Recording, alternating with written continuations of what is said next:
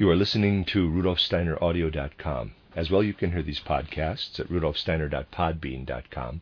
Please consider becoming a patron. There are two publishing houses, SteinerBooks.org in America and RudolfSteinerPress.com in England, which are the sole publishers of Steiner into English and have given me permission to do these recordings. Please consider patronizing them as well. This is a reading of Collected Works, Volume 190, by Rudolf Steiner, entitled Past and Future Impulses in Societal Events. It's 12 lectures given to members of the Anthroposophical Society in Dornach, Switzerland, from the 21st of March to the 14th of April, 1919, and it is translated by Paul King. This is Lecture 1, given in Dornach on the 21st of March, 1919. I have often mentioned that the need in modern humanity to socialize the social order arises from the anti-social impulses that are emerging in people more strongly now than in the past. In their sensibilities, in their soul life in general, people are substantially more antisocial than they were in former times. And we might say that with regard to the elemental, natural development of humanity, anti-social tendencies are on the increase. And we can say further that in the course of the last 4 centuries, people have more or less, there is an historical imperative behind it all, acquiesced to certain antisocial impulses in the wider context of societal life. And the countercurrent against this acquiescence to antisocial impulses is the call for socialism. The call for socialism ignites in the consciousness of people precisely because in their subconscious strong antisocial tendencies are awakening. We can follow this today into the most inward aspects of soul life. Never has it been so hard for people to accept someone else's opinion or to follow their reasoning. Never was pig-headedness with regard to sticking to one's own opinions as great as it is today.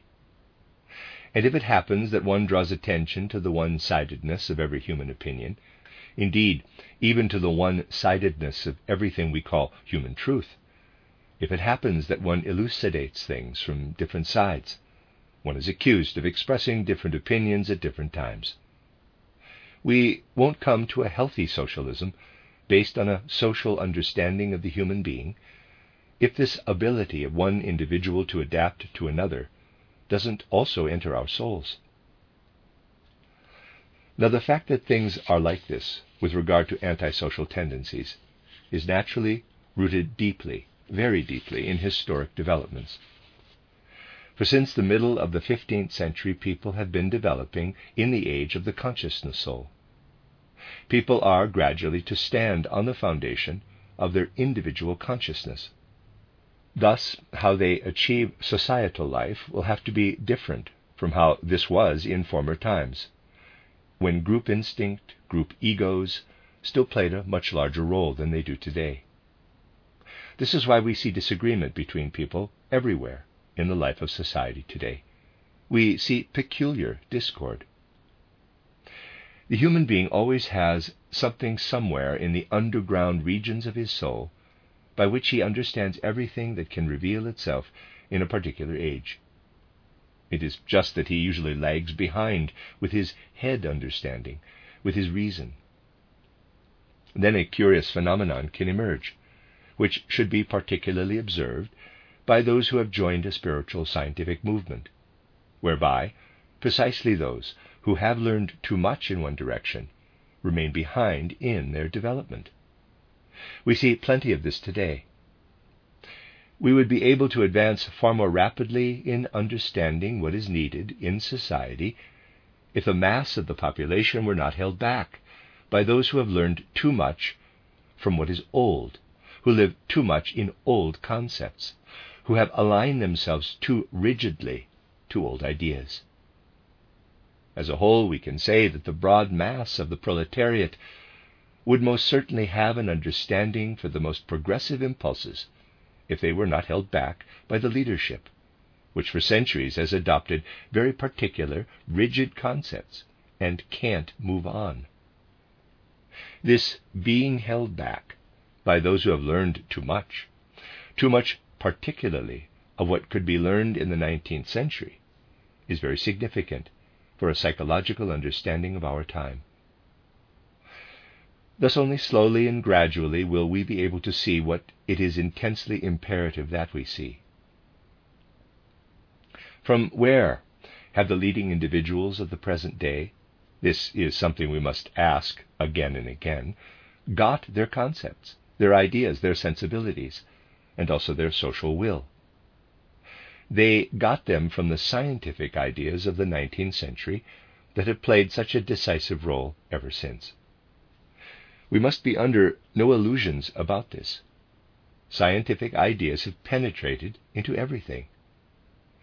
But scientific ideas, in the form they have arisen in the last 4 centuries, are only applicable to what is dead or fading away, to things that no longer have life.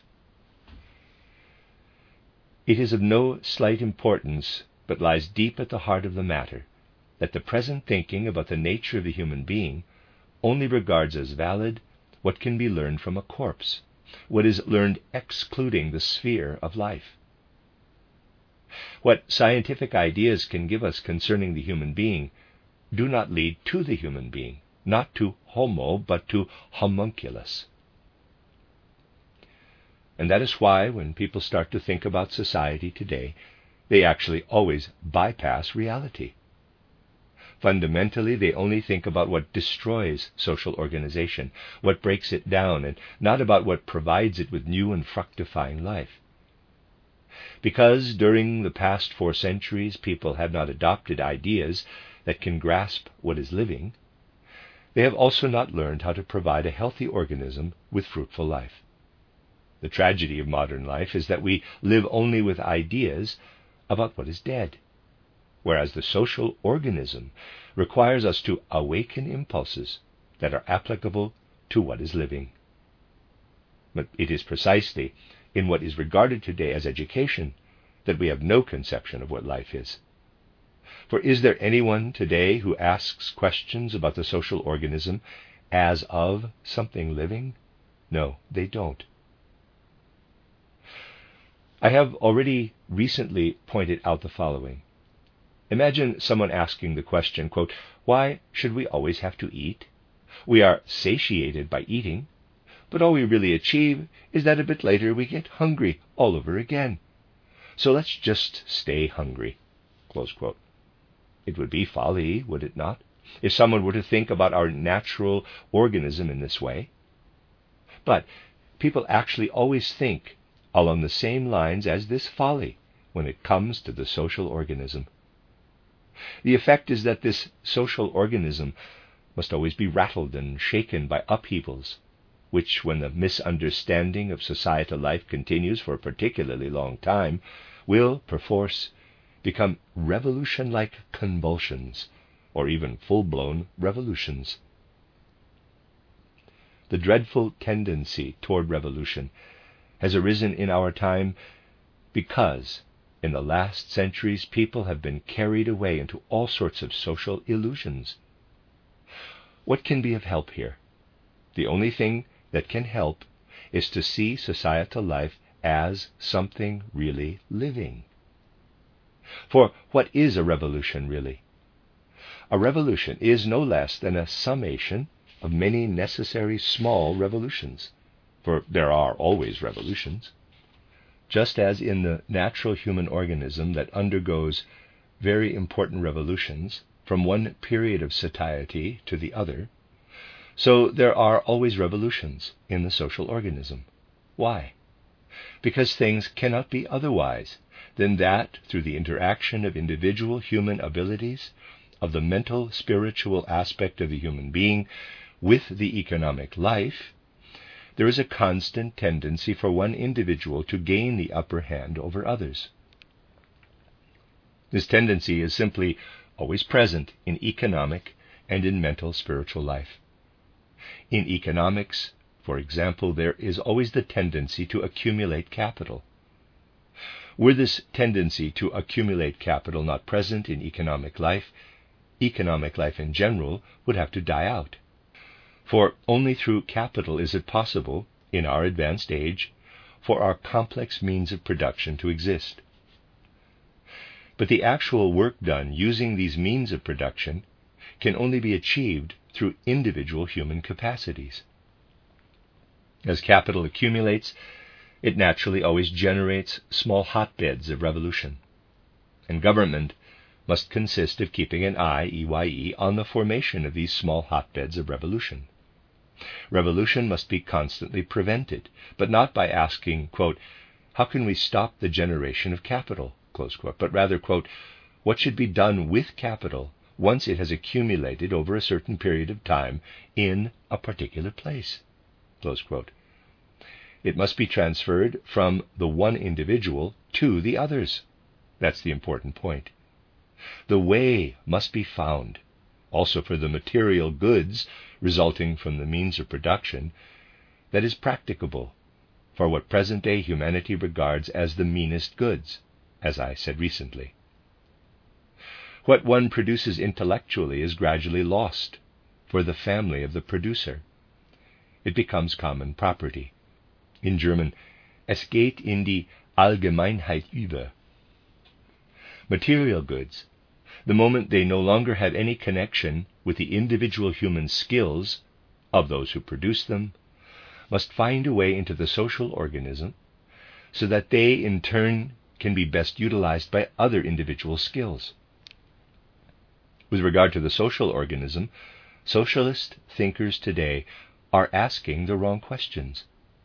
Socialist thinkers today ask, quote, how can we prevent private ownership of the means of production and of land, close quote. This means, how can we kill off the life of the social organism? People have seen in the course of the capitalist economic order that private ownership of land and the means of production result in great harm. The simplest question would then seem to be, how do we get rid of what causes harm? How do we prevent it from arising in the first place? But this is a deadening question. An enlivening question would be, what should be done with private capital so that it causes no more harm? How, when it is no longer productive in the service of the social organism, do we separate it appropriately from the private capitalist and transfer it to another producer? The questions will have to be asked out of a far deeper understanding than modern humanity has any inkling of. Present-day humanity actually lives in its illusions only because it does not draw the consequences of these illusions in reality. All manner of professors of national economics in universities the world over teach things today that amount to trying to wash without getting wet. This is the basis of the teaching squinting at socialism. Only a few of the older chaps still advocate the very old anti-social teachings, but the fact that these stalwart professors teach these things is only possible because they do not draw the consequences. But the consequences of what these professors teach are drawn by Lenin and Trotsky. There is a continuous connection here. And with regard to the social order, one would actually have to exercise some exertion to raise oneself to a completely different kind of thinking. One would have to avoid getting stuck in old habits of thought and move on to new habits, because the old ones, when applied, must necessarily lead to the over-exploitation of the old social order. And a decision to acquire new habits of thought is so very difficult for people to make. It will probably not happen until people really think in a spiritual, scientific way, and in the thoughts they get used to thinking through spiritual science, have the teachers, or perhaps better said, the taskmasters, for how to think in social terms. It will always remain something of a half measure if people simply spread social theories without permeating them with real spiritual scientific teachings, which first make our thinking, feeling, ideas, and above all our judgments as flexible as they need to be today, if we are to integrate ourselves into the great complexity of life that has necessarily been drawn over modern humanity. Ought not our question rather be? So what then is this human being that is to be placed in the social organism? What is this human organism? Can we really expect to have the right sensibilities regarding the social organism if we do not have the right sensibilities regarding the human being himself? The human being is, after all, a part of this social organism. But science, despite all its great advances, has led away from an understanding of the real human being, not toward it. This is what we need to bear in mind. When we say to people today, look, the healthy social organism must consist of 3 independent branches: the life of thought, bracket, for an explanation of this, see translator's note on page XI 11, close bracket, the legislative and legal system, and the economic system. And if we then point out that the human being by nature consists of these 3 aspects, the nerve sense system, the heart and lung or rhythmic system, and the metabolic system, clever people come along and say, quote, "Oh, not another game with analogies," close quote. But it is not about a game with analogies, but about the fact that on the one side we train our mind through a proper understanding of the natural human being, to be able by means of this training to comprehend the social organism as well. It is not a matter of jumping from one to the other, as Scheffel did previously and Murray is doing now, but about making one's thinking so mobile by study of the human organism that one can really understand the needs of the social organism also. A basic phenomenon for human understanding in the future will be this: that the human being descends through birth from a spiritual life, lives his physical existence between birth and death, lives a social life in society, and then, through death, returns to the spiritual world. It will be a matter eventually of really understanding the human being in his 3-fold nature. The present-day anatomist, the present-day physiologist, has the human being before him. For him, a muscle in the head is the same as a muscle in the arm. He doesn't divide the human being into his 3 parts, knows nothing, this modern researcher, about how the human being has his origin from 3 sources. He does not ask the relevant question, and therefore doesn't reach a relevant answer as to what the human being has, for example, from the mother, and what from the father. We have often discussed this subject and can discuss it today once more from a particular perspective. You know that when a person lives in this regular life, they live in 2 different states of life or consciousness. When they are awake, the physical body, etheric body, astral body, and ego all interpenetrate one another. When they are asleep, the physical body and etheric body remain lying in bed. The ego and astral body are in the spiritual world. In the morning, the ego and astral body recombine with the physical body and etheric body. Focus for a moment on what it is of the human being that is lying in bed, without the ego and astral body, when the person is asleep. Naturally, this is not a human being, but it is an essential aspect of a human being living on the physical earth. You can easily separate what is there of the sleeping human being living on the physical earth, and which manifests in the physical body and etheric body, you can easily separate this, very precisely from the whole human being. We will disregard the whole human being for the moment, and will look at what is lying in bed during the night when the ego and astral body are away. And we will ask about the origin of this human being that consists of physical body and etheric body and lies in bed at night. We will ask, where does this come from? To be sure, it is only a piece of the human being, but where does it come from? What lies in the bed comes, as far as its disposition and forces are concerned, so not how these are later in the full adult human being, but as a predisposition, as a set of forces. comes from the mother, and is already in the mother before conception. What is set in place purely through the woman by way of forces is the part of the human being which, fully grown, lies in the bed when he sleeps. It is not the human being, and what comes purely from the mother cannot become a human being.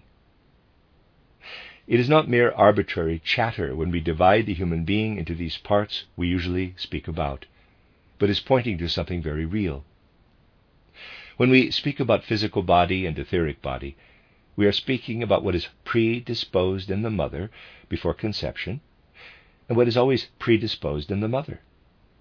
When, after having lived for a period in life between death and a new birth, the human being descends from spiritual heights and inclines once more to a physical life, he senses, as it were, that in a female individual who is connected with him, there is the predisposition into which he can pour that which, since his last life, has developed in him out of the rest of the organism into the head, that is, between lies the new head, is developed by metamorphosis out of the forces of the previous organism, excluding the previous head.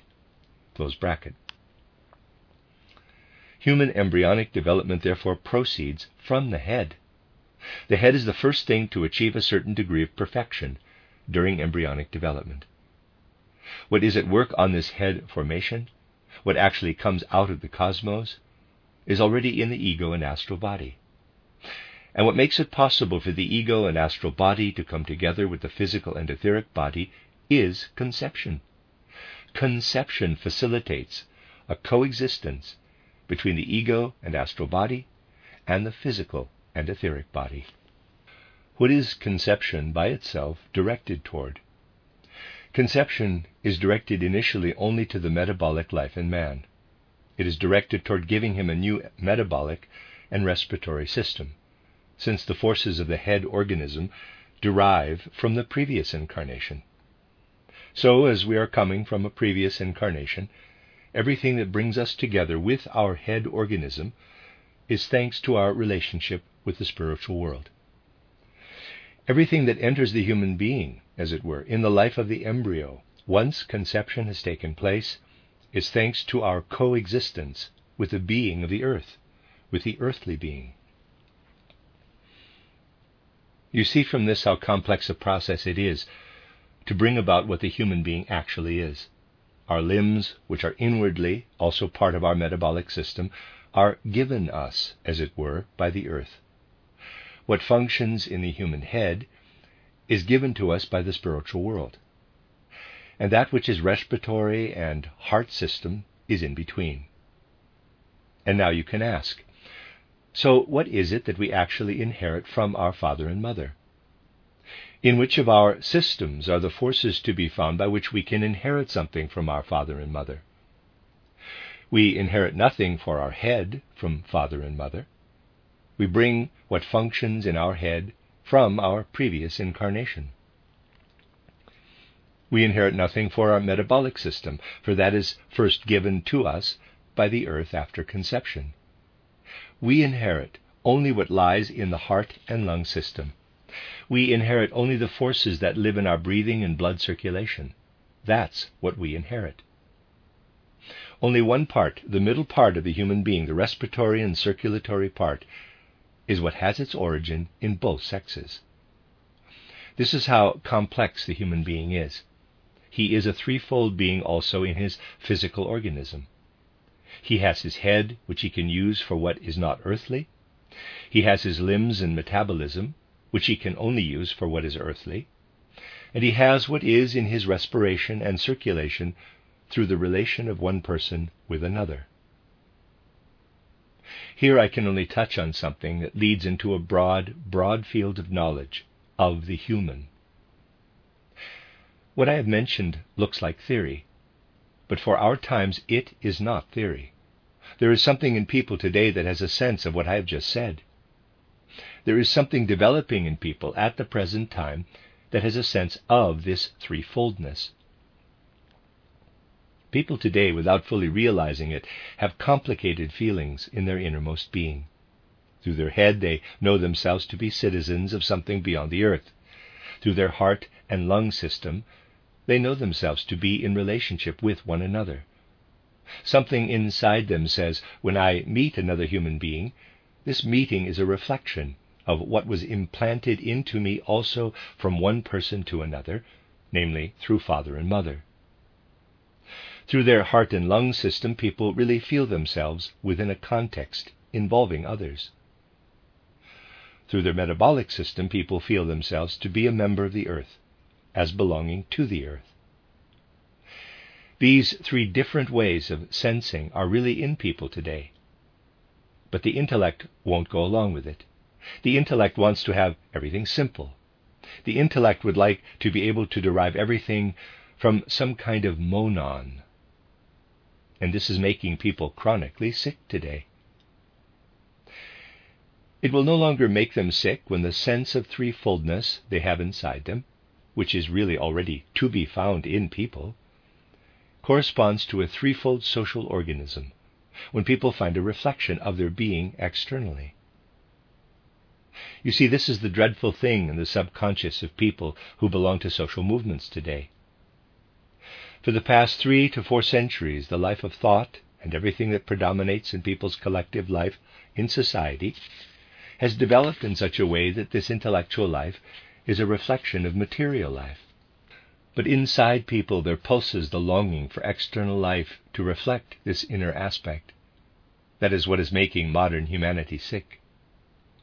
They would like to structure external life so that the external social organism is an image of the human being, whereas today the human being is an image of the outer world.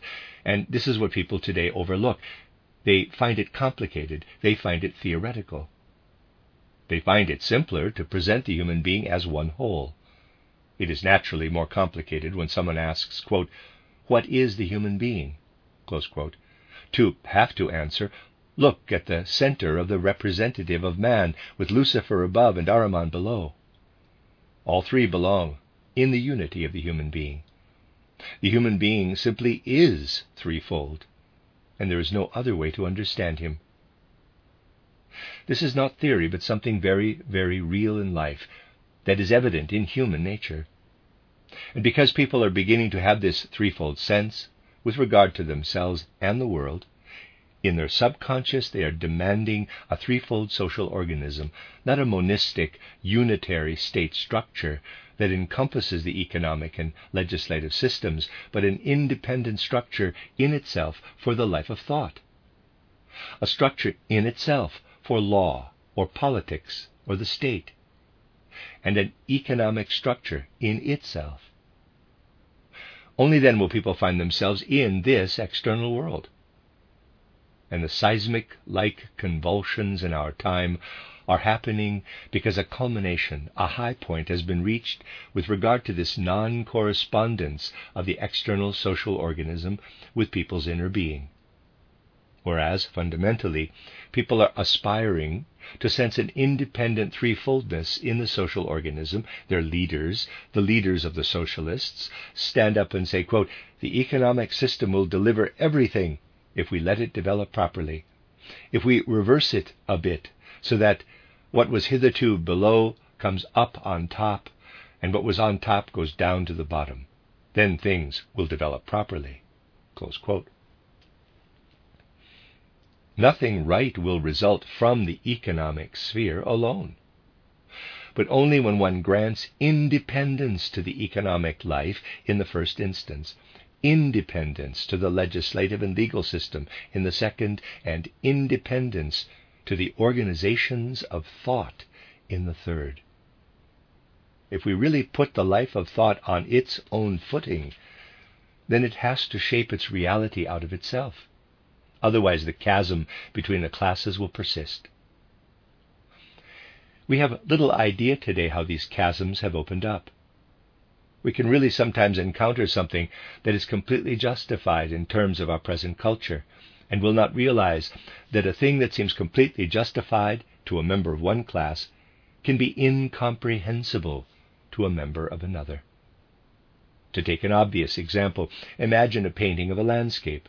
a very artistically painted landscape. Now the members of the middle classes have acquired certain sensibilities, certain ideas about how a well-painted landscape should look. They stand with these sensibilities in front of a landscape painting stretched in a frame and admire it. A proletarian might also be induced to admire it because he has been persuaded that it is, in quotes, cultured to admire such things. There are also many non-proletarians who likewise don't understand landscape paintings, but admire them because they have been persuaded that it is cultured to do so. But this can even breed untruthfulness. For when someone among those who do physical work is not one of those who are allowed to be physically idle so they can paint, so they can figure out how one should paint, that person only remains truthful when in front of such a landscape they say, quote, "What's the point of this? Someone has to make a bit of forest with blobs of color on a canvas, but the way I see it every day when I walk through the woods is far more beautiful." No one can ever make a picture of a landscape that is more beautiful than how it is outside in nature. Why do people who don't want to look at nature hang up in a gold frame in their room a piece of landscape to look at that is just a clumsy imitation of nature? Close quote. This would be the true sentiment. And this sentiment is in the depths of the soul of many people who are not constrained by reasons of, in quotes, culture, to admire these things. Certainly, in a certain class, the admiration is genuine, but the admiration of by far the greater mass of people for such a landscape cannot be genuine, because they are not brought up with the others. We must touch much deeper things in our life of feeling if we want to comprehend today the nature of the chasms between human souls. We will not awaken an understanding for art, and this can be applied to other areas of life, until, in painting, for example, we want to explore not what we can see every day out in nature, but what has to be brought down from the spiritual world. Every person will understand this, and something else will come via this indirect route. The spiritual has to be brought down from the spiritual world by people. Trust will arise again between person and person, because a certain thing must be brought down from the spiritual world by one person and another thing by another. By no other way than by bringing things down from the spiritual world will it be possible for soul to connect again at a societal level with soul. So we have to push more deeply than is usually the case, we could say, into what is pulsating in our times. Unctuous preachers who actually offer only a poor imitation of what the Catholic pulpit orators in their own way do better are out and about a great deal saying that people should come together, in quotes, inwardly once more, after the terrible catastrophe of the last 4.5 years has shown how little people are inclined to a life at harmony with itself. But one can't bring people together inwardly through phrases. One can only bring them inwardly together if one has the will today to change to radically different habits of thought and feeling. Recently, someone said that one has to have seen poverty in order to develop social feeling. It is not enough today to have looked at poverty, to have gone into some quarter of a city and seen how ragged the people are and how little they have to eat. That is not enough today. The only thing that suffices today is really getting to know the souls of those who want to work their way to a better place in society. Just being aware of poverty is not what is needed today, but getting to know the poor in their souls, in their innermost life, that's what is needed today. But there is no other way to achieve this than by finding a new path to the human soul, than by really learning to penetrate into the innermost being of the individual. And then we find that people will not be able to exist in future without finding a reflection of their own being in the external social organism. We must really be able to lead people to the highest heights of spiritual life, on the one hand, and to dive with our thinking right down into economic problems, on the other.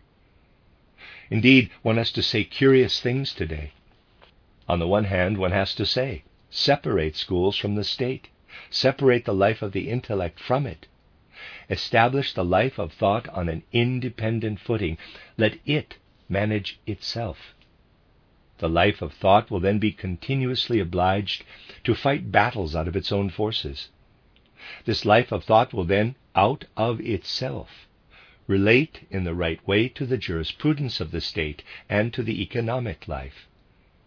As discussed in my book on social matters that will be published shortly, the life of thought will then also be, for example, the proper administrator of capital. On the other hand, one should also put the economic life on its own independent footing. If you make the economic system independent, separate it from the state, then you must separate from the state above all something very, very concrete, namely money, the administration of the currency. You must give the administration of currency back to the economic life.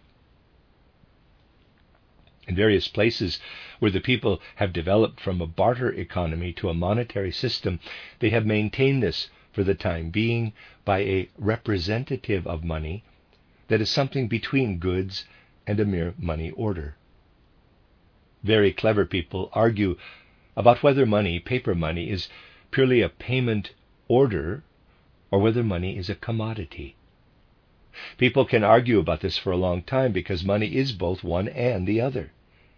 It is the one because it facilitates the economic process. This makes money a commodity. It is the other because the state determines by law what the value of a particular coin will be. But money should be given back entirely to the economic life. Then something will happen, although only gradually. For it to happen, what I have just spoken about must become international. This won't happen for a long time because England, the leading trading nation, which is in reality the reason we have the gold standard, will not easily give up this gold standard. So it will take a long time. But an economic system based on its own independent footing, whose job it is also to manage the currency, the monetary system, will no longer need to place gold as a commodity between other commodities as a means of exchange. The economic system doesn't need this. Naturally, the economic system will still use money, but only for the distribution of commodities. For it will turn out that whatever is the solid and real basis of the economic life will also be the currency basis for money.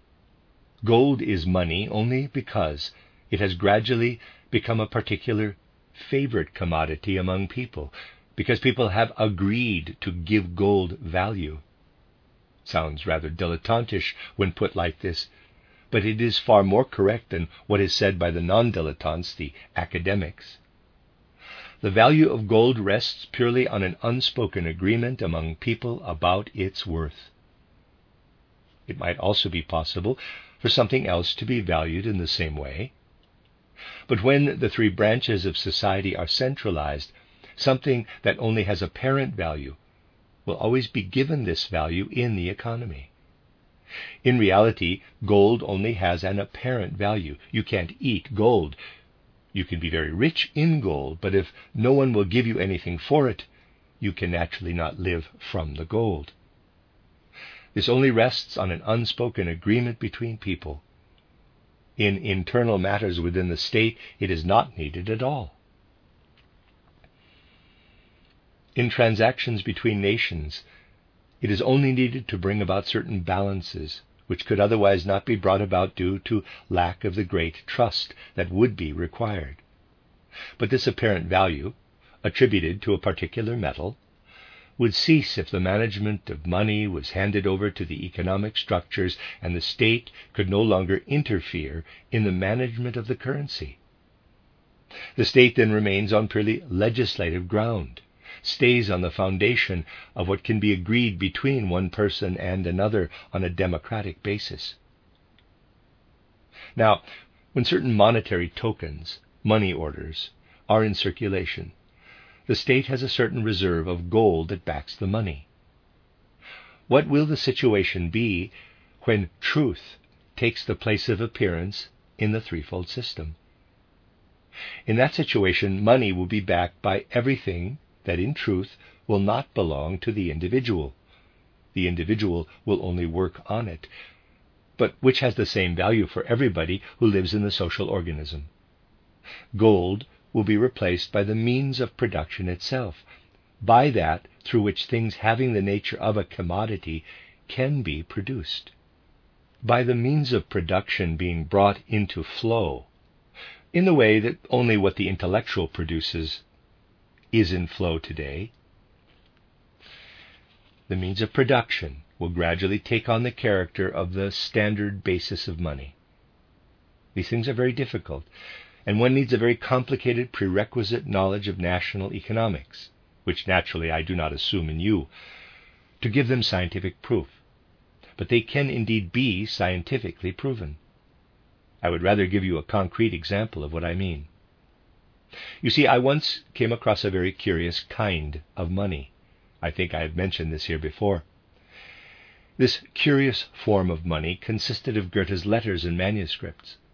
I got to know a gentleman, or actually a few gentlemen, who were very clever with money. In the 1850s and through the 60s, 70s, 80s, they began to buy Goethe's letters and manuscripts cheaply. At that time, you didn't have to pay much for them. So, now, they had them. Finally, the time came when they had all been sold, and through circumstances that would take us too far to go into, Goethe's letters and manuscripts became very valuable. Then the letters and manuscripts were sold. This was a curious form of money, whose value increased significantly over around 30 to 40 years. One of these gentlemen assured me that no stock on the stock market would have increased so much over that period as Goethe's letters did. They were the best of paper and had actually taken on the character of money. They were sold at a very high price. Now just consider what this all depended on. It depended on the fact that a constellation of circumstances had arisen that was completely independent of the creation of the letters in the first place. When Goethe wrote the letters, they probably had great personal value for the recipient, but no one would have bought them. At the time, they were not yet money. You couldn't have bought bread with them. Herr von Lipper, who bought the Goethe letters in the 50s, could get a great deal of bread for these Goethe letters in 1895. They were like good money. The way in which ordinary money participates in the economic organism is no different from this participation of Goethe's letters. The value of these pieces of paper which had Goethe's handwriting on them depended on a social process, on what had happened in connection with the personality of Goethe between the 50s and the 90s. One needs to be well acquainted with the social organism in order to evaluate this curious process whereby something which at one time has no particular value in the economic process later becomes valuable. The usual demand of social democrats to socialize the means of production would by nature lead to a paralysis of creative qualities, of people's mental gifts. It is something that is impossible to implement. But think.